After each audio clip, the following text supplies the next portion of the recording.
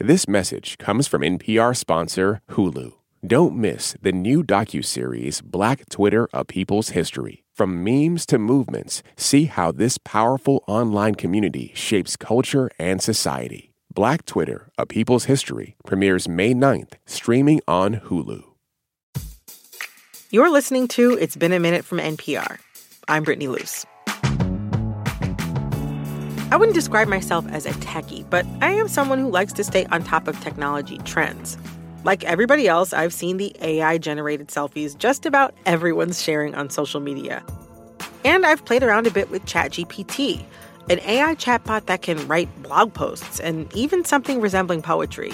So I get it. It's exciting stuff with a lot of potential to change how we do, well, everything. And according to contemporary art curator Marnie Benny, some creatives are already coming up with really cool ways to work with AI. Like the artist Reaps One, he's a beatboxer. And they trained an AI on his beatboxing. And so it was, just him and just his voice. And the AI made choices that he would have never made. And it's not just musicians either. The artist Sugran Chung, she has taught these robotic painting units her brushstroke. I painstakingly collected as many of my drawings as I could find, then tagged them for the AI system. She does a performance piece where she moves and paints, and these little robotic units also paint based on all her brushstrokes. And I got really excited because I started thinking maybe machines don't need to be just tools, but they can function as non-human collaborators. In a lot of instances, it's pushed them in a very positive direction of thinking about things differently, even collaborating with another human, because another human has their very own distinct way of doing things, working with things. Marnie also says that, at least for now, getting AI to produce an image or music is not the same as making art. It's really the intentionality, and artists are extremely intentional, and good art is intentional. There's a reason for it. But although AI isn't there yet, some folks in creative industries are already anxious about the technology and how their work is being used. When these AI tools came out, I thought, let's take a look at them. Why not? Let's check it out. When I checked what was going on under the hood, I started finding out, this is a level of exploitation I've never seen. That's Carla Ortiz, our main guest today. To see it be like, your heart, your soul, your art is being taken like this without your consent, without your permission, without anything, to be utilized for profit. It's very, very, very invasive. Carla is a concept artist, which means her job is to take the idea for a character or costume and create an artistic rendering of it. It's almost like we're there to visually solve problems. You want to be able to deliver great visuals as efficiently and as fast as you can. And we're always kind of on the we're always right there as technology shifts. Carla has worked on major projects like Jurassic World, the Star Wars movie Rogue One, a bunch of Marvel films. And she's best known for bringing the superhero Doctor Strange from the comic books to the big screen. I got to design his outfit, even his sweet jewel, the Eye of Agamotto. As of this week, Carla is a part of a new class action lawsuit against Stability AI, Midjourney, and DeviantArt. The lawsuit basically accuses these companies of copyright infringement because artists' work is used to train these AI models, and the artists themselves have no say. The whole issue is really complicated, and some critics are alleging that the lawsuit misrepresents how AI models work. But the core of the issue is still, how do we even begin to regulate this technology? And will tech companies use AI to replace artists altogether? So, okay, lay it out for me. Like, what do you see as the main problem or issue when it comes to AI generators and how they use artist work? So, AI models, in order to be able to generate anything at all, it has to be first trained on vast amounts of data. Right. Stability AI funded or helped fund a nonprofit research arm called Lion. They gathered about 5.8 billion image and text data from all over the internet. Okay. And gained access to things like copyrighted imagery, medical records, Shopify, people's businesses, Pinterest, and so on. And so basically, there was a lot of data gathered. The issue here is that it quickly shifted from research to commercial purposes. All of this was done so without our consent, without our knowledge. So that's one of the issues. The other issue is how these tools work is you as a user use basic descriptions called prompts. You ask the program, hey, show me a sunset in the style of Carla Ortiz, like just to use myself as an example. Right. And the model has to know what sunset looks like. The model has to know what Carla Ortiz's work looks like. They have to know what my work looks like in order to generate something that feels like I did it. And that opens the door to so many issues. And to make matters worse, once AI model is trained on data, it cannot forget. So I can't be like, hey, Stability AI or any of these companies remove my work. They can't stop the work from being utilized by these models. So it was really shocking to me when I found this out. How does it feel to be in this position as an artist, to have your work be used or referenced in this way? I can tell you, the other day I was looking through and trying to get a feel of how much of my work is in those data sets. And it was chilling to find things that I had done when I had just stopped being a student. I saw work from my first actual gallery show. Wow. This is decades ago. Not to date myself or anything, but and it's invasive. It's really, really invasive. And a lot of people, they get hung up on the word copyright, right? Because we have it. But, to me, my work feels like a part of my identity. It feels like who I am. Even the commercial work that I do, I remember exactly the time of day I did it, what I was feeling, what were the emotions that were going on at the time. It's very, very, very personal. There's this artist called Sam Yang, as in Sam Draws, and he had a person use Stable Diffusion as the base to create a model that has extra training on just Sam's artwork alone. And they released it to the public. And Sam was like, I'm happy for you that you enjoy this, but please don't do this. I don't want to be a part of this. They not only didn't take it down, they got angry and they made more models of his work.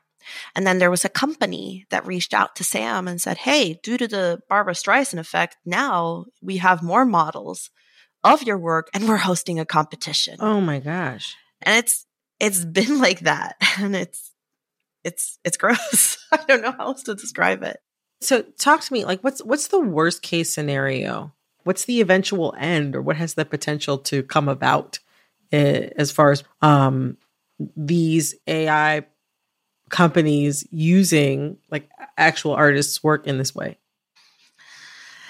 When you talk about worst case scenario, my mind goes to the most dystopian space possible.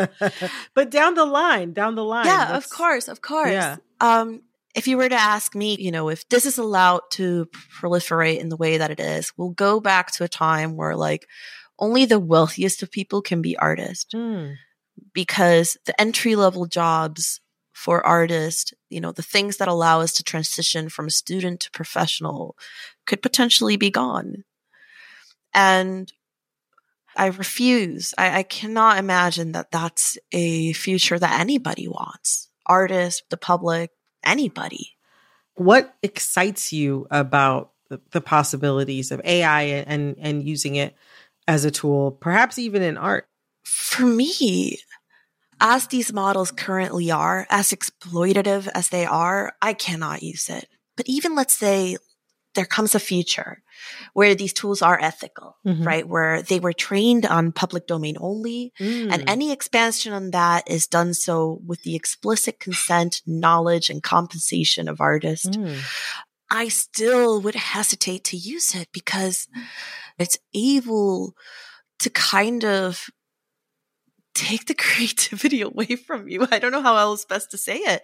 It's generating different, possibilities. And for me as an artist, that's like my happy place. It's your jam. That's my jam. I love to envision in my mind. I love to envision images. I love to start out with weird little doodles. I love to then flesh that out into a full sketch and eventually into a painting. And every step of that way is a human communicating with another human.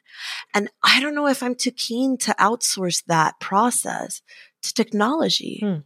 Like, I'll give technology the ability to wash my laundry and do my dishes, that's fine. It's interesting because I have two minds about it. I think that regardless of how anybody feels about it, I understand that it represents an inevitable change that's coming. And so I want to be ahead of it instead of behind it. Yeah. Yeah. But I also, as a creator, feel nervous about, some of the implications down the line. As with so much technology, I see the potential for things to go in a not so great way. Yeah. How technology progresses, it's not predetermined. We have agency to what progress looks like. A great analogy that I often give people, right, is for example, when we transitioned from horse to car as a society, right. A car has the potential for more harm than a singular horse does. And so what happened? We built infrastructure. We had regulation. We had laws. Sure, you have to get a license, all these things. Yeah, we had all these things that helped us best mitigate the harm that driving a vehicle could give us. And and that's been the case with every major new technological, innovation.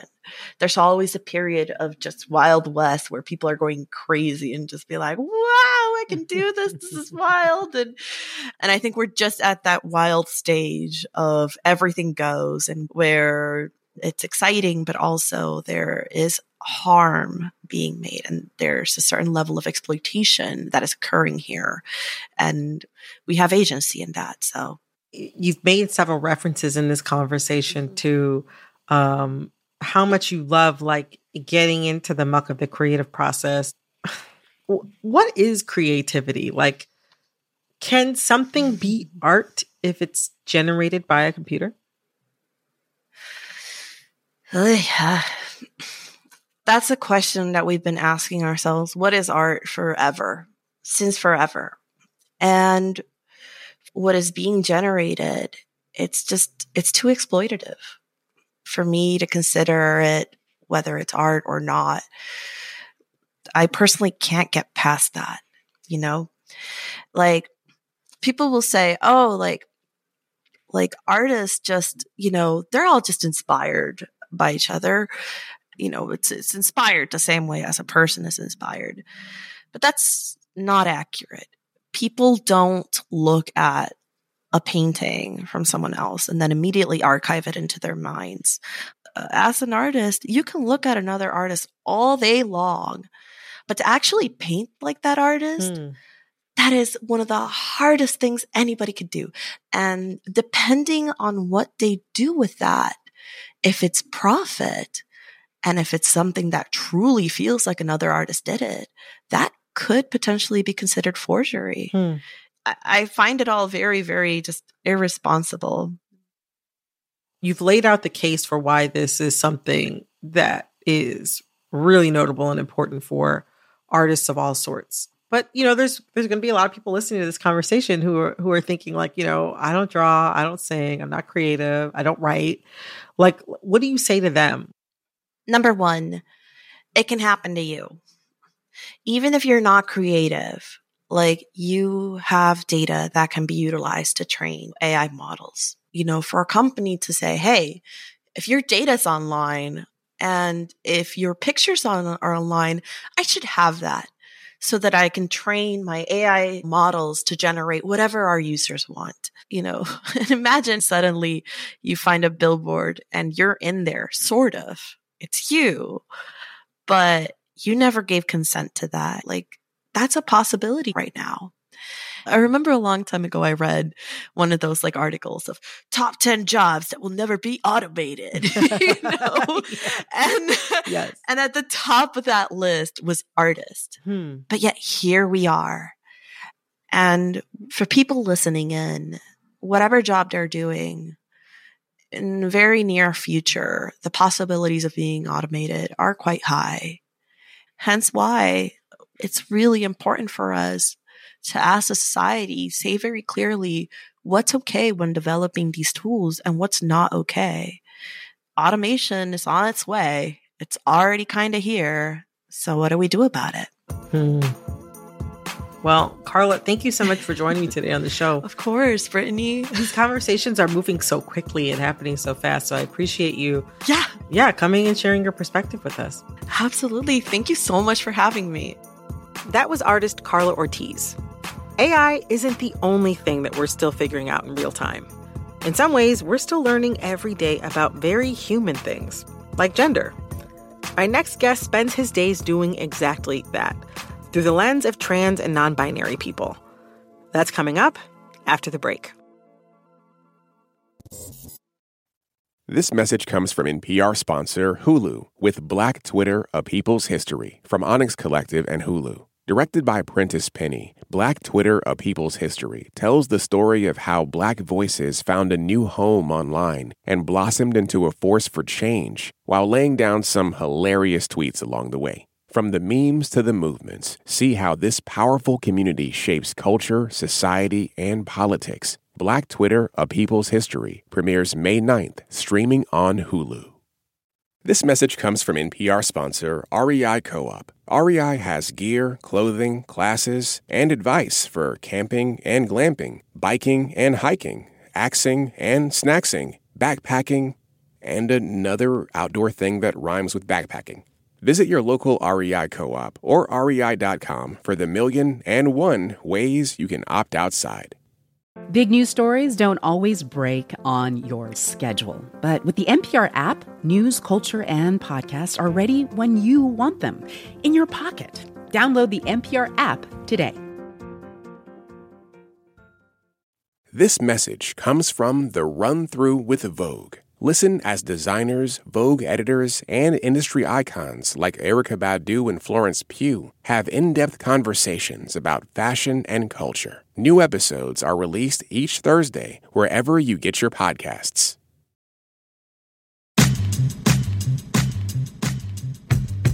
You're listening to It's Been a Minute from NPR. I'm Brittany Luce, and this next conversation is with a fellow podcaster and friend I really admire, Tuck Woodstock, host of Gender Reveal. And the show just hit its 5-year anniversary. Congratulations on 5 years of Gender Reveal this month. Thank you so much. I thought you were going to say congratulations on being Grindr's number 5 most favorite podcast of 2022, which is my big landmark that I'm celebrating. At its heart, Gender Reveal is an interview show that's by and for the trans community, and it features some of the most thought-provoking and fun conversations out there about gender, but also Neopets and even wrestling. Tuck Woodstock, welcome to It's Been a Minute. Thank you so much for having me. It's such a thrill and a joy. I'm so happy to have you here. I mean, congratulations also on the name for the podcast, best name for a podcast. Thank you. The SEO is so bad. Gender Reveal Podcast works. You can't just Google Gender Reveal. We have a live show coming up in a couple weeks at the Bell House, and I didn't call it a Gender Reveal party, and I'm just now realizing that I should have. I have so many regrets. I'll have to rebrand. Very quickly. Very quickly. Just don't set anything on fire. Right. That's my one request. Well, you know about like the whole story about that, right? Where the woman who invented gender reveal parties, she was just celebrating because she had a bunch of miscarriages, and she finally got to the part in her pregnancy where she could find out the sex, and it felt really exciting to her after all these miscarriages. So she had a little party. But since then, that child actually is, if not trans, at least very gender nonconforming. And so that woman has like made public statements where she was like, one, this was misguided in the gender of it all, and two, to stop burning down forests and like poisoning wells and getting eaten by alligators for the purpose of these parties. I was really just trying to do a small thing that I now regret. So for the record, the person who invented gender reveal parties found out about trans people and also learned of all the wacky things people were doing. It was like, please, you guys, you're taking it too far. I need you to stop. Wow, I literally did not know that. But yeah, I mean, yet another reason. Yet another reason. For those who don't know about Gender Reveal, can you give our listeners a little description of what your show is? Yes. So the official tagline of Gender Reveal is that every week we get a little bit closer to hopefully understanding what the hell gender is.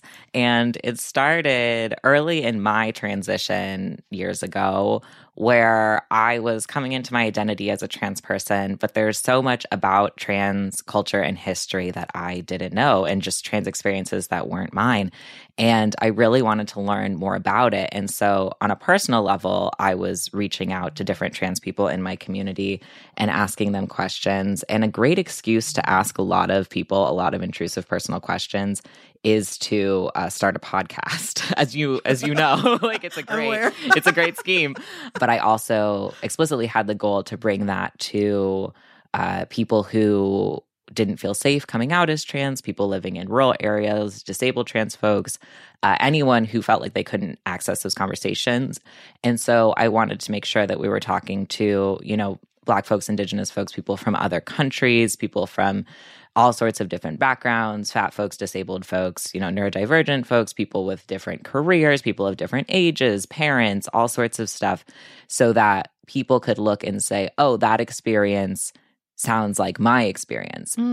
Obviously, you shared that you started this show out of general nosiness. Mm-hmm.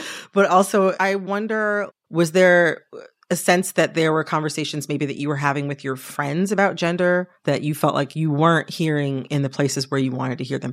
Yeah, absolutely. I think that when we hear media or see media, watch media, read media about trans people, more often than not, the most mainstream depictions of trans people were created by cis people or written by cis people or funded by cis people. And so the stories can be about trans people, but very rarely are they actually told for trans people. And we'll even see a trend of trans people making media for non-trans audiences just because that's the majority of the population and those are the people with money. And so if they want to sell a book, it's easier to sell a book that a trans person wrote for cis people than a trans person wrote for other trans people. That's not to say it doesn't happen, but it's just easier and you'll get more money if you do that. And so because of that, a lot of the narratives that we hear about trans people are either not 100% correct because they were created by people who don't actually know trans people in real life, or they're created with the intention of educating non-trans people about what it is like to be trans. And when we do that, when we create media for non-trans people, we tend to give a sanitized version or an oversimplistic version. I think the gift of my podcast is it's trans people talking to other trans people without cis people in the room. And it's trans people having a safe space to discuss ideas and dive into experiences that we don't necessarily see reflected in media or that we frankly don't feel safe having in public. Like the conversations that I have with people on my show are not conversations that I would have if my show had 5 million listeners, because it just wouldn't feel safe to broadcast those conversations that widely all of the time. And the reason is just because trans people are in such a fraught political place right now. We have to think really hard about everything that we're saying publicly at all times, because anything that we say can and will be used against us in a literal court of law.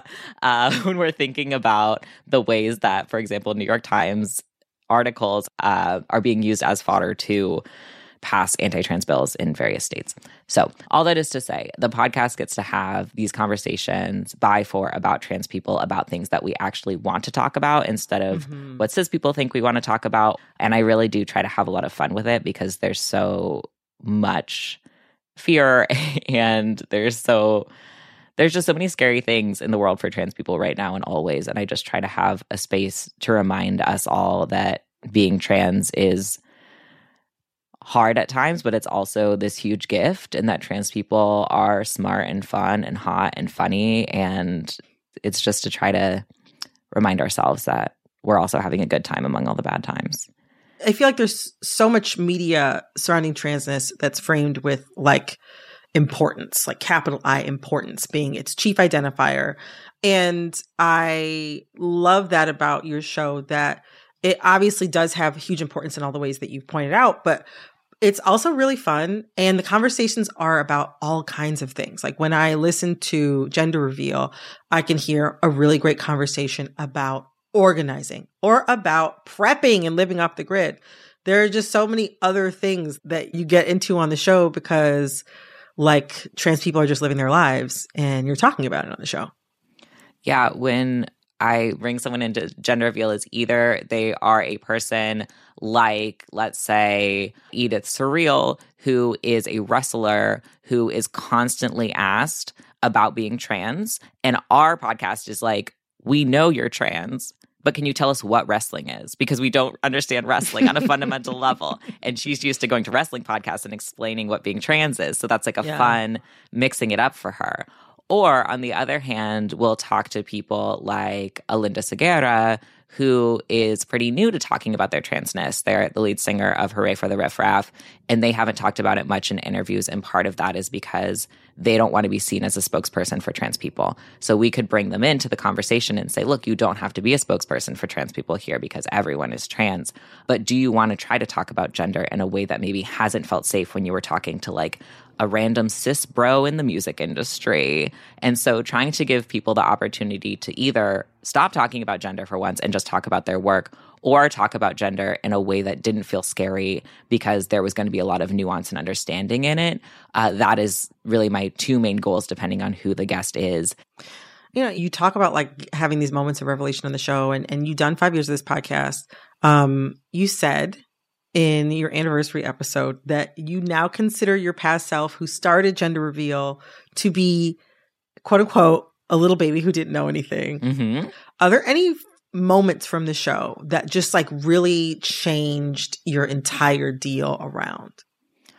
I mean, all the time, to the point that it's really hard to point to one, because this podcast is just my step-by-step journey of learning, not just about gender, but about all sorts of different issues. Like you said, like abolition and organizing and decolonization. I learned specifically from this show a lot of concepts about mutual aid. But if you think about anything in my life, whether that's making the choice to go on hormones, whether that's the way I think about the word transsexual and identifying as a transsexual, these are all things that you can hear my opinion change on the show in real time. I have a good friend named Mackenzie who's also been on the show since day one, and I've known Mackenzie for 13 years. And when we met, we had the opposite genders that we do now. And you can see over the course of the last 5 years, our genders move towards each other and then move past and away from each other. And it's really vulnerable for both of us to have that out in the world. I don't like having episodes out from 5 years ago, and I know that she doesn't either. But also people write in and say, I really appreciate having that archive because I got to learn with you and I got to watch you learn. And so much about transness focuses on the destination and focuses on having all the right answers from day one. And because of that, Mackenzie and I and a lot of our other guests, we kind of white knuckle through having those archives out on, from our 5 years ago thoughts when we were tiny babies who didn't know anything, because, we're all tiny babies until we're not. And it's important to be honest that when you transition, you don't just wake up one day and know everything. It's a lot about community and about learning from community. In addition to this show occupying this really particular cultural space in terms of like community, You also adopted a business model that feels pretty unique and that is also very community involved, very community focused. Built into its structure, Gender Reveal has grant programs for trans artists and activists, as well as a mutual aid program for different needs in the trans community. Talk to me about how you integrated that and why it was so important. Yeah, I don't want it to be a unique or unusual structure. And the reason that I talk about it is not to be like, haha, look at me, I'm doing an amazing thing, but because I actually want so many more people to do this. So I challenge anyone who's listening who is doing this kind of work or doing different work that this could apply to think about integrating this. But yeah, so the way that we run our grant program specifically is that it's a percentage model out of our Patreon. And so when it started, it was $500 because that was 1/12 of our Patreon. And then it grows up to now $8,000 because that's 1/12 of our Patreon. And because of that, there's never a moment where we can say, oh, we don't have the budget for the grant program this season, or, oh, we need to use this money for something else, because it's just money that has been set aside that grows with us. Our mutual aid program is different in that it's an entirely separate budget where we just take donations in and then we give those donations out. And all of the reasons that we do that are, one, because I have brain worms. I have worms in my brain that make my life very hard. But also just because we know that trans people have such higher rates of, homelessness, of poverty, of just not being able to meet their basic needs. And so as someone who has a job, has an apartment, has food on the table, has a disposable income, it just felt uncomfortable for me to take money from community and not put it back in community. It did not feel like a symbiotic relationship to me to say, okay, I'm going to make my little podcasts and then you give me money and then we'll just be done here. And so for me, Gender Reveal is a community building exercise, and it has built so much community, and it wouldn't feel right to just have it be this sort of transactional podcast situation, and really building something for trans people, by trans people, about trans people. Do you have rules about how you approach trans life and talking about it on Gender Reveal? Yeah, well, our biggest rule is just that unless I am personally deciding to make a very specific exception, we only talk to trans people. I almost never talk to anyone about their transition directly. I can't think of an example of that happening because, again, cis media tends to focus on trans people exclusively about their transition.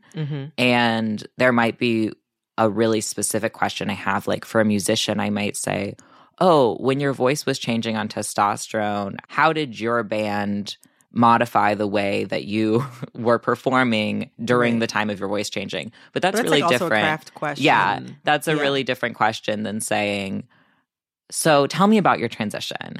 Another question that trans people get constantly is, what did your parents say when you came out? Even in a non-interview context. So I'm also an educator, and I will go into newsrooms and organizations and be talking about concepts about like what gender is and how is this different from sex and how can you have a trans affirming workplace.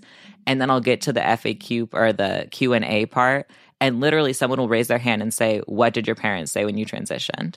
And I'm like, sir, I am here in an educational capacity. I'm not here to tell you about my life. Right. And I'm used to it now, and I just kind of laugh and say like, that's an inappropriate question. But yeah, it's really wild. So we don't typically ask, what did your family think? I feel like I never ask that. We don't ask, what was your transition like? We don't ask, when did you know you were trans? Because that's also often asked and not interesting.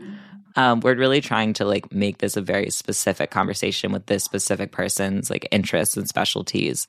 Having been the host of Identity-Based Podcast myself, I'll never get tired of talking to and about Black people. But there are times I wish that I could discuss my story notes for Emily in Paris, a show that I hate to admit I've seen every episode of.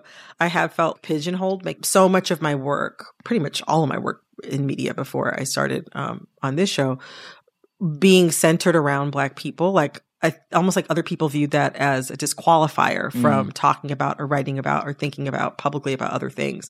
Have you felt that? So when I first started Gender Reveal, I made up a rule for myself that all of my questions had to tie to gender in some way. And as the seasons went on, I was like, actually, as long as I'm talking to a trans person, we can talk about literally anything. So if I wanted to talk to about Emily in Paris, I would just bring someone on who watches Emily in Paris, and we two trans people would talk about Emily in Paris, and it wouldn't have to be trans at all if we didn't want to. Although we would probably make it trans because, you know, trans people are really good at being like, that person's trans, I've decided, on this television show. You know, like Bob's Burgers, they're all trans. So, yeah, I mean, I gave myself that space because I got bored about talking about just gender, and I was like, I'm actually going to talk to trans people about all sorts of things. It's so funny, though, because I used to have this feeling like, well, once we run out of trans people to talk to, or once society doesn't care about trans people anymore, I'll just do something else. And it turns out that more people are coming out as trans every day. And also, everyone's obsessed with trans people. So, like, in a terrible way, but also in a good way. So, until trans people just get to live in society normally, which is to say, not in my lifetime, I can just keep talking about trans people. Why not? We are going to take a quick break, but when we get back, Tuck and I will get into a good old game of Sounds Fake, but okay. I'm Brittany Luce, and you're listening to It's Been a Minute from NPR.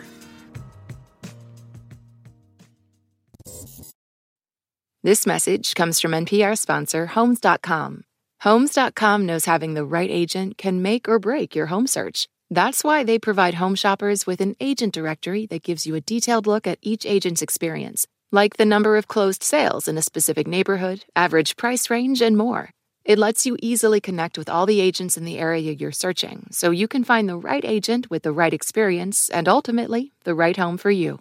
Homes.com. We've done your homework. This message comes from NPR sponsor BritBox. Discover powerful new series like Three Little Birds and BAFTA-winning drama Time, starring Bella Ramsey, Tamara Lawrence, and Jodie Whittaker. Stream the best of British TV only on BritBox. Start a free trial at BritBox.com.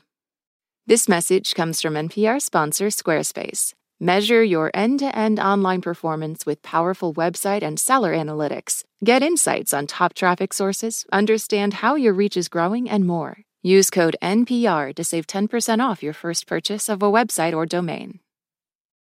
Hello, I'm Johnny O. Henson Jr. Join me each week on In Black America as we profile current and historically significant figures whose stories help illuminate life in Black America. You don't want to miss the conversation. KUT Radio and In Black America are members of the NPR network. Thanks for listening to In Black America. We are back and ready to play a little game of Sounds Fake, but okay. I'm going to tell you two stories, and you have to guess whether each story is real or not. You can ask me 2 follow-up questions per story. Okay. To suss out whether or not I'm lying. Are you ready? I'm ready. Okay. All right. So, first story. So I used to live in Washington, D.C. And that's true. This one's true. Okay, so go ahead. Go ahead. I lived in Washington, D.C. and I survived. You're right about that. That part is true. I'm from the Detroit area. So if I was going to fly home to see my family, then I would fly out of the Baltimore airport. It was just like cheaper. And so it's December 2009. I'm supposed to go home for Christmas to see my family. I had another friend from D.C. who was flying out of Baltimore to Detroit also the next day to go see her family. So it's just like, why don't we just like go to Baltimore, go party with our other friends, hang out, and then just get up early the next day and go to the airport. Anyway, I had a great night. We partied all night. And so I only slept like an hour. I slept on my alarm. I rushed. I had to get to the airport. But I realized I don't have my wallet. And I don't know if you remember this period of time. In the mid to late aughts, in the aughts overall, there was a specific type of Coach wallet, a Coach wristlet. Mm-hmm. It looks like the size of an envelope that had a big old leather bracelet attached to it. Absolutely. This was like the going out clutch. This was the wallet. This was the look. I didn't have mine. All I had in my coat pocket was just my ID from Howard, which is, I wasn't even in college anymore at that point. I was freaking out though, because like this is post 9/11. Like I didn't know what I was going to do. If I didn't get this flight home, I was going to be screwed. So I had to go up to the counter and be like, oh my gosh, I don't have my wallet. All I have is a student ID. How can I get on the plane? And they're like, look, you just have to see. So they put in my ticket. I go through TSA and I'm feeling terrible because like I didn't change the night before. This was also like peak indie sleaze. I'm wearing like an American Apparel tube turtleneck dress, like hiked up very small. I have like runs through my tights. I was wearing like fried cowboy boots. But somehow, I don't know if I looked pitiful. Also, everybody who was working at TSA was Black. They looked at my college ID. I told them my sad little story. I guess I looked sorry enough and they let me pass through. I made my flight. It was the American Apparel tube turtleneck. Yeah, later, one of my friends actually found my beloved Coach wristlet at her apartment. And she flew home with it that day and dropped it off at my house. I feel like this is true because this is a thing that happens often. Like, you got to have a way for people to get home. They don't want people living in the airport like that one man from the movie. Like, you got to get home somehow. So I think that this is true. And if any of it was false, I would be like, it's true, except that actually she didn't fly her wallet home the next day. This story's all true. Yay. So right now, the game 0, Tuck 1. Tuck 1. Okay. So are you ready for story number 2? Mm-hmm. Okay. So the first thing that you need to know is that I was a child opera singer. Okay. There's children's parts in a lot of operas, and I have so many questions. We have another hour for this podcast. I have a lot of questions about childhood opera singer. Anyway, go ahead. They have a lot of children's parts because they need kids, whatever, in operas. And so I used to do that when I was in middle school, and I loved it. And it was one of the highlights of my life. So one year they were doing La Boheme at the Detroit Opera House. And there's this character in the show who's like this old guy who gives children toys. His name is Parpignon. And there's this one solo in the show. It's like a solo for a child that's like 6 words. But this solo rocked the children's chorus of La Boheme that year. It felt like a light episode of Glee. Like, that's like the tension that was around, like, who's going to get the solo? Who's going to get the solo? Who's going to get the solo? So there was this one kid who was also in the children's chorus with me. And let's say that his name was Danny. And Danny was bad. Even though like we were children, like it was definitely an adult space. It was some really serious stuff. We had real rehearsals. It was really intense. And like you kind of had to have a little bit of maturity and kind of take it seriously. But Danny was bad. Danny would run. Danny would be screaming. Danny would be like making noise when we weren't supposed to be making noise and laughing and knocking stuff over. And he also used to do this thing where he would just be laughing like, like all the time. And he used to drive me nuts. I used to gossip with my dad about him on the drive home. Just like, do you know what Danny did today? Anyway, the time for the solo auditions comes up. In the solo, the child who's singing these 6 words is supposed to be sad, crying, begging for this toy. And I decided that I was going to kind of Rachel Berry it up. I was going to pull a fast one on Danny because I was like, I need to have this solo. I don't want Danny to get it.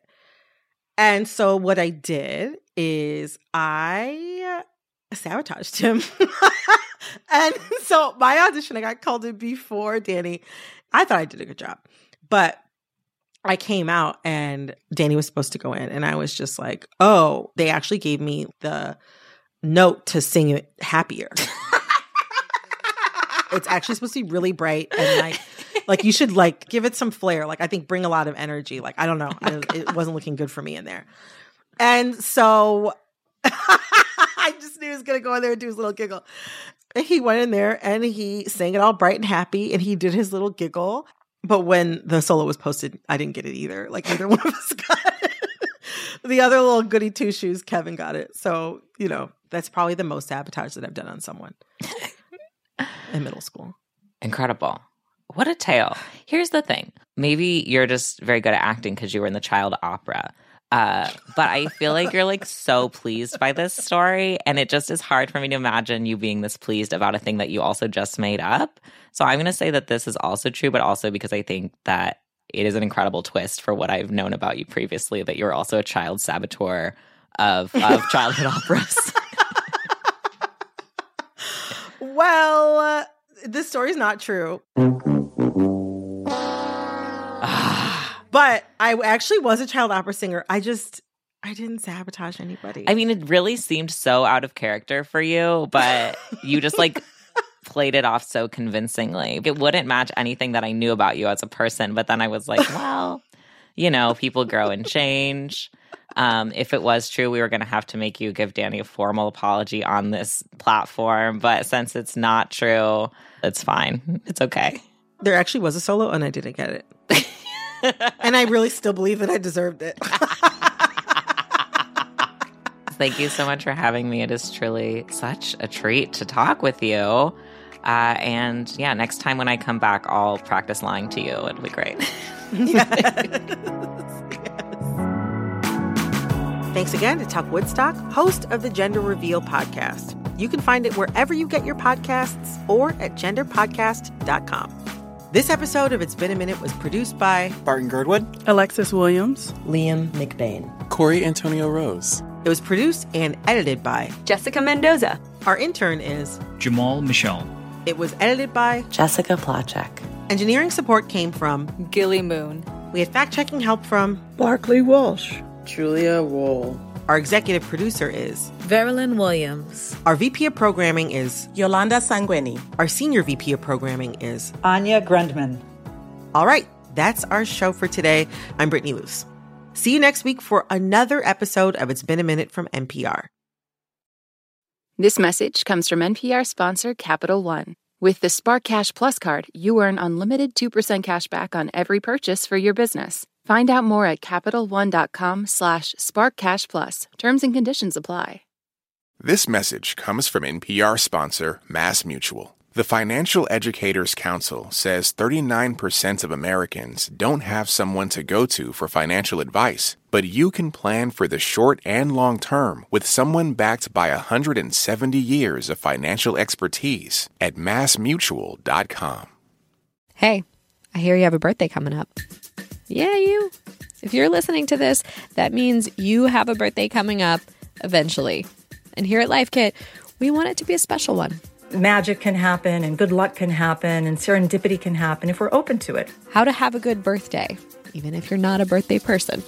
That's on the Life Kit podcast from NPR.